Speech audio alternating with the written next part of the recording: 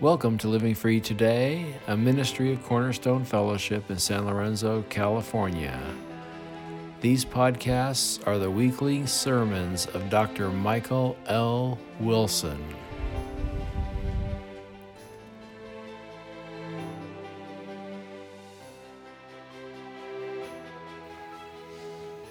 If you would open your Bibles, please, to Psalm 149. Psalm 149 is a praise psalm.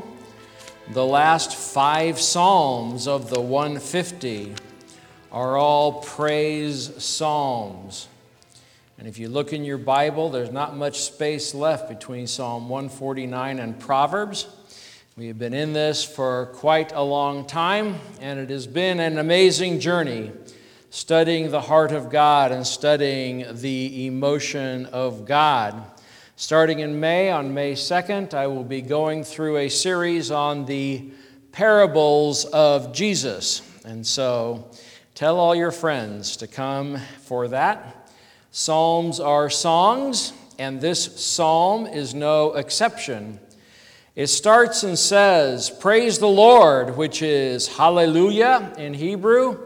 The last 5 psalms of the 150 all begin and end with the word hallelujah, which is translated in English, praise the Lord. It says in 149, verse 1, "Sing to the Lord a new song in praise and in the assembly of the godly." The phrase "a new song" is found several times in the Old Testament and several times in the book of Revelation. In the book of Revelation, it says, those who believe, those who call themselves Christian, when Jesus Christ returns, we will sing a new song. And the idea of a new song in today's vernacular, a lot of people take that to mean a new tune or new words that have never been sung before. There have been churches that I have been in where they take a time of open worship in the congregation where they tell everybody to sing from their heart, to sing a new song, and a lot of people just sing whatever tune comes to their mind. It is very difficult for people to, on the spur of the moment, your non-musical professionals, to come up with a new tune, but that is kind of how it's moved into the vernacular. In biblical thought and in biblical language, a new song means a song with new understanding or with new experiences behind it. Take, for example, go find an unbeliever, perhaps go find a person of another religion, a Hindu, and ask them what they think about the song, "The Old Rugged Cross." Your Hindu person would have no idea what you're talking about because they don't have that song in their faith and their religion. They don't have many songs. Now you share Christ with them. You share God's love with them. You witness to them about how God has changed your life.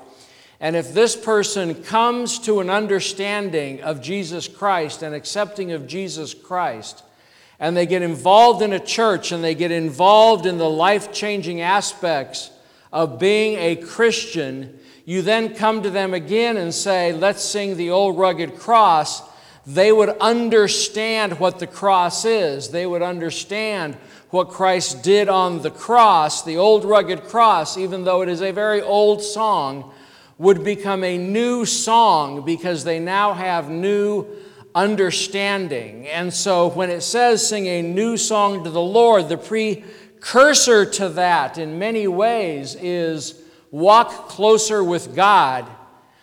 Learn more things about God. If you have somebody who's a new Christian and they do not know their Bible much and they're learning about the things of God, and then they get into reading their Bible and they get into growing, they're going to find things in the Bible that they never understood at that depth or never understood at all, and it would be a new song to them. It would be new things to them. And so when we're going to be, as Christians, in the choir, in heaven, after Jesus Christ creates the new heaven and the new earth, we will have such deep and close understanding of who God is, deep understanding of the love of God through Christ that right now we only have just a glimpse of. We will see it face to face, and we will sing songs like the Old Rugged Cross. They will become new songs because our understanding is new, our understanding is deeper. And so the way a Christian life is supposed to go is that we are supposed to constantly be in our Bibles. I tell this church regularly that you need to open your Bible every day. Even if you're only reading a verse a day, you need to read something every day out of the Bible to give the Holy Spirit the fuel, the energy, the remembrance to change you and to grow. If you think you've gotten to the point where you got it all down and so you don't read the Bible anymore, then that is a stagnant Christian. I have met people who have rejected Christ, witnessing to them, and I talked to the Bible. One guy I remember, I was talking about the Bible, and he said, "Oh yeah, I read it."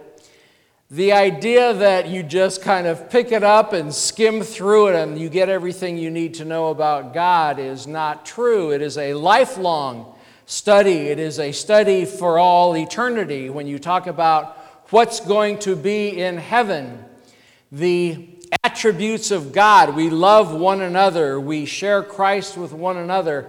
People are going to be in heaven, but the Bible is also going to be in heaven in some form, because Jesus said, heaven and earth may pass away, but His Word, and He was talking at that time about the scrolls of the Bible, will never pass away. This book is going to last for eternity, and our understanding is going to grow to a level that we will never be able to, I think, in all eternity, understand the full message of what God's love is. God's love is a study for all eternity, and fortunately we will have God and time to do that if you are a believer in Jesus Christ. There are three main teachings in this psalm that is being sung about, that if we truly understand, we can have a new song in our heart. It starts in verse 1 through 4.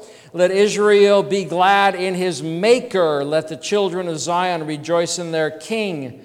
Let them praise His name with dancing, making melody to Him with tambourine and lyre.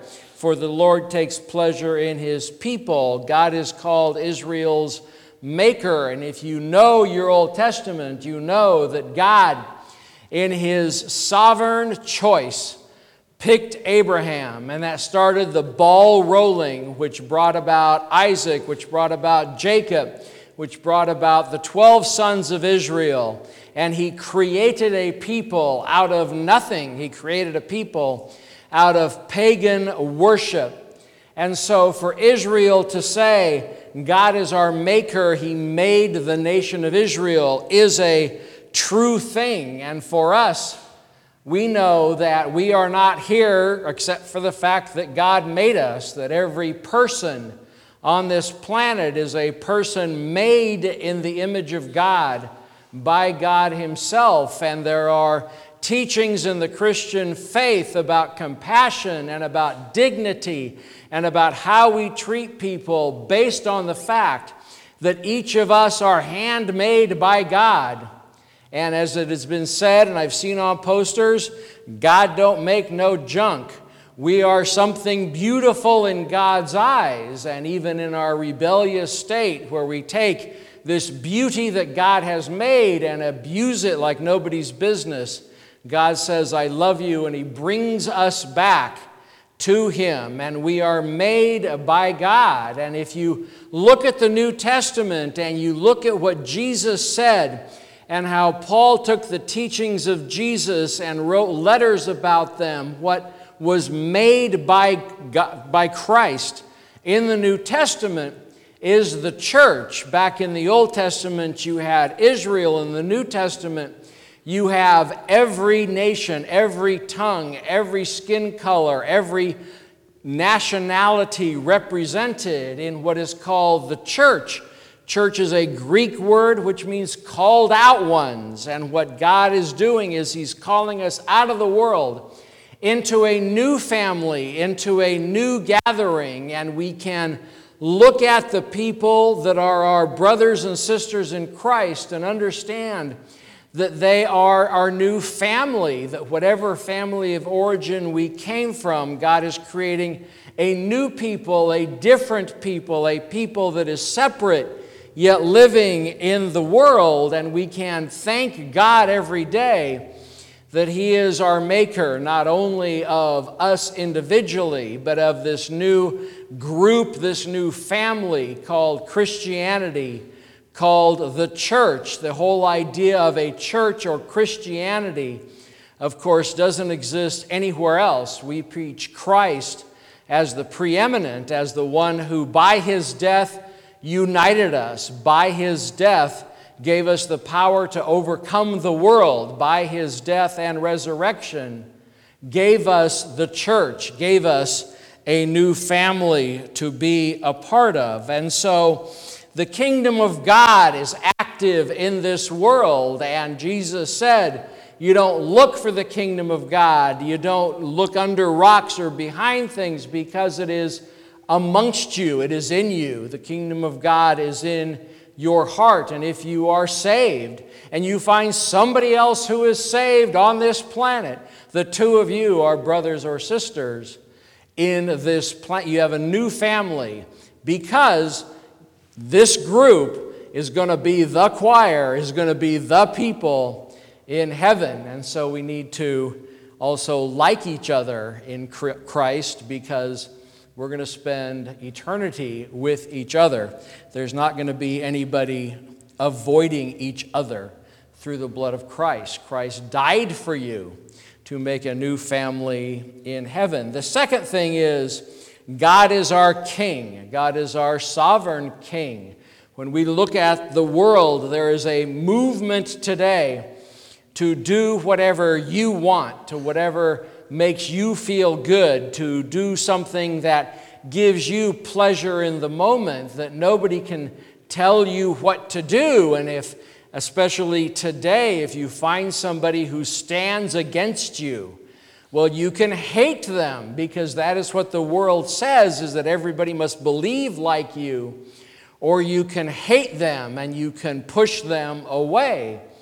But God is the sovereign King of everybody. And as we've had earthly kings and earthly kingdoms, if you had King David, for example, at the height of King Solomon's rule, to have a civil war, to have this neighborhood in Jerusalem fight this neighborhood in Jerusalem, was just unheard of. The people lived for and advanced the cause of the king. And there are several psalms and several statements of David where he prays for peace in Jerusalem, where he prays for peace in the street, because the idea of having a sovereign king like David or Solomon over a group of people, and the people hate each other and are fighting each other, is insane, because the king is supposed to have control. And so God is the king, and God is the king of this world, and everything that happens moves through the mind of God. There's nothing that God is caught surprised by. There is nothing that sneaks by. There is nothing that God has to catch up on. That God knows it all, and He's moving the world in a certain direction. You read the book of Revelation, and throughout the years, and of course, you know, the COVID vaccine is the mark of the beast, and all this kind of stuff, people will throw all sorts of things out to try to say that, well, Revelation is happening today. But not quite. I mean, I don't consider what we're in a great tribulation yet. But I could definitely see how we're getting there, how the governments of the world are moving in that way. And God is going to make sure. God doesn't just give prophecy to John and hope that it comes through. He doesn't give visions to John and just hope that well, if everything goes good, roll the dice and maybe it'll happen. God is going to make it happen. God is going to cause it to happen. What God has said is going to happen is going to happen. And there will be a time where everybody who has been born on this planet, all the way from Adam and Eve to the last person, whoever that's going to be, we're all going to stand individually before Jesus Christ, and He is going to show His hands, and He's going to show His feet, and show the scar in His side, and there's going to be a discussion, and you get to defend yourself, and the vast majority of people are just going to tell God they don't want to give Him the time of day, and that's going to cause them to be sent to the lake of fire. If you stand before Jesus, He will bring out what is called the Lamb's Book of Life, and He will open it, and your name is going to be in there, and there will be no judgment for you. You will enter into the wedding feast, the wedding feast of the Lamb. While people are being judged over here, the Christians are in the wedding feast with the Lamb, with Jesus Christ, to, probably get used to the whole thing, because to go from here to heaven is going to take quite a bit of getting used to, because there's a lot of examples of hell on earth, I think. There's a lot of examples of great evil that is done, but there's nothing on earth that can compare to the great glory of heaven in the presence of Jesus Christ. And so God is our King, and His number one command during this time, in this covenant, is to believe in and accept Jesus Christ and to make Jesus Christ the center of your life. That is actually a command of God the Father, to follow Jesus Christ. And if we are obedient in that, then we have entered into the new family. And the third thing that is talked about is that God is our Savior. The idea that God is our King. He can be a mean king. He can just give us all of these commands and see if we follow them. But God knows who we are. God knows our sinful propensity. He knows that if given a choice on any particular day, we will choose sin and we won't choose righteousness. And God, in His love, said, I'm going to save this people. I am going to save these individuals by sending His Son to die on the cross. While we were yet sinners, while we were in abject rebellion, while we were fighting God and hating God, which is the default position of the world, Christ died for us, and Christ tore the temple curtain in two, making a way. Sun didn't shine, all the things that happened at the crucifixion, and then on the third day, He rose again. And in rising again, it was a confirmation, it was an acceptance, it was God the Father's way of saying that He accepted the sacrifice, that people can be saved. And so we preach Christ.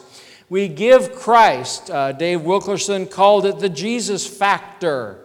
Back when I was in high school, I actually remember reading the book, The Cross and the Switchblade. Tough book to read when you're a teenager, but it showed how Dave Wilkerson went to New York speaking. He spoke English. Nicky Cruz and the gang spoke Spanish. And he was a foreign missionary. He went there to get people saved without speaking their language.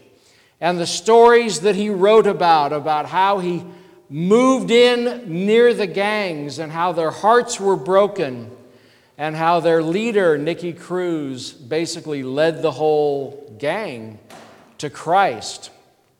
And that is a story that can only be told because of Jesus Christ, because of Jesus Christ's work. You don't say, boy, what a lucky break. You say, that is the blood of Christ. That is the power of the Holy Spirit. That is the power of God in people's lives. And you are the legacy of that move to New York.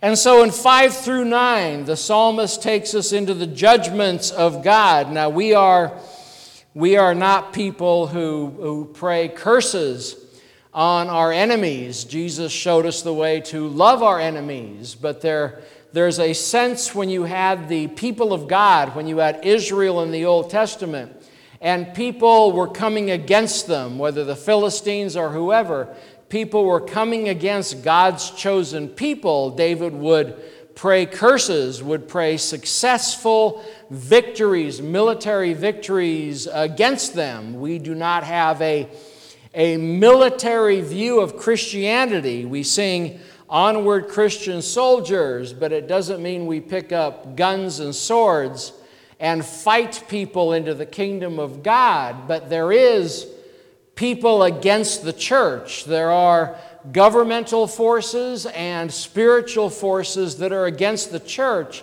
that hate what we're doing here, that we're preaching Christ can change your life. Christ can change your life for the better for all eternity. And that is offensive to the forces of the world. That is offensive to the things of the world. And so they fight against it. And in Alameda County, you have governmental forces trying to rezone church land, so you can't have a church building on here, and things of this nature. You look at the advancement of abortion out of Washington, D.C., and it breaks your heart, and it says, that's not right, but yet it is governmental forces going against the things of God. There is the poster boy of this conflict is the baker in Colorado, who the government has been against him to have him make all sorts of evil cakes.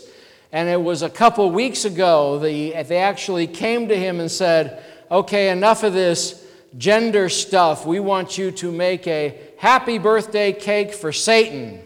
And of course he said no, and of course that's now going to court. So they're taking off the masks. They are saying with no difficulty that they are following Satan, that they are following those who are against God. But we do have difficulties today. There are people, perhaps family members, who when you became a Christian were rather offended. We're offended at what you're doing. Becoming a Christian has broken apart families, has caused siblings to not talk, parents to disown, because it can be so offensive. And how do we handle that? How do we work with things like this?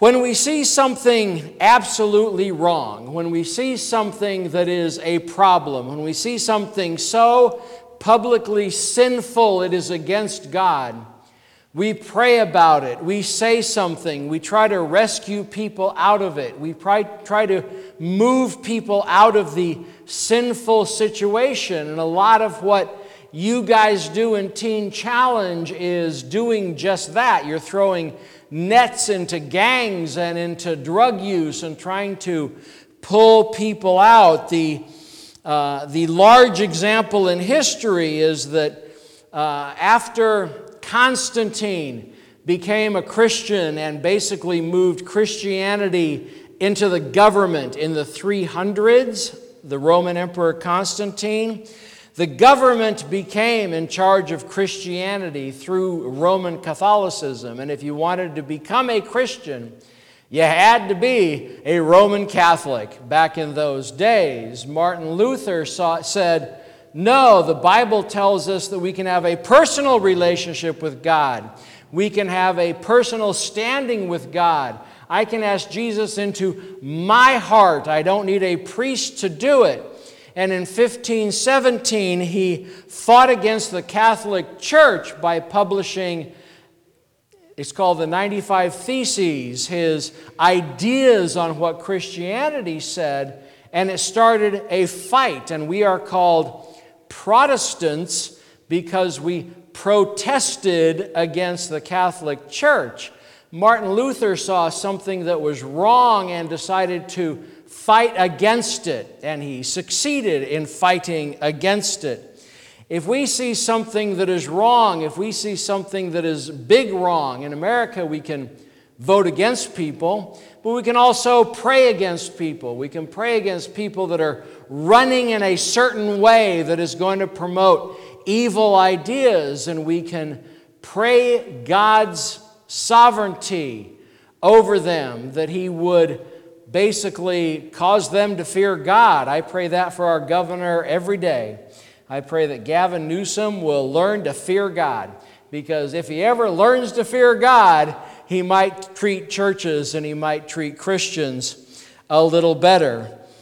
But when we're praying, we aren't picking up arms. We're asking God to fight for us.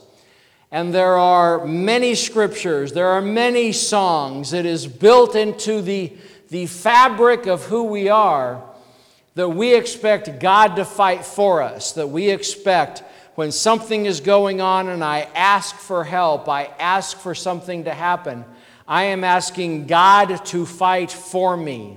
And that is the stand of the Christian today, is that we are on God's side. He's not on our side.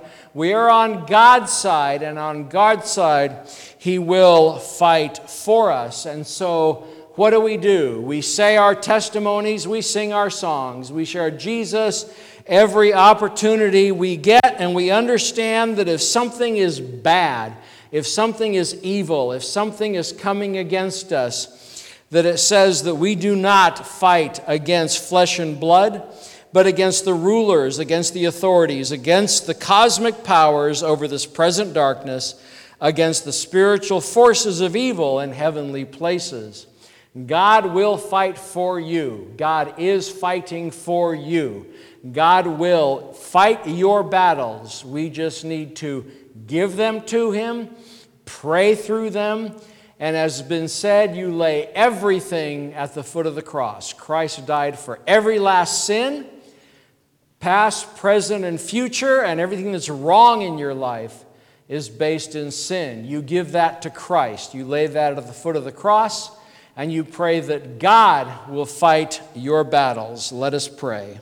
Lord God Almighty, we just thank You that You are the sovereign Lord, that You love us so much You sent Your Son, and as our Savior, You will even today fight our battles, that Christianity is not a get saved and that's it. It's get saved and grow. It's get saved and fight and have You clear the paths. Lord, I pray that we will be people who rely on You, who pray through everything, and through everything understand that our battle is not against flesh and blood, and You are the sovereign Lord. We thank You for all of these things and ask Your blessing on the time after. We ask this through the blood of Christ. Amen.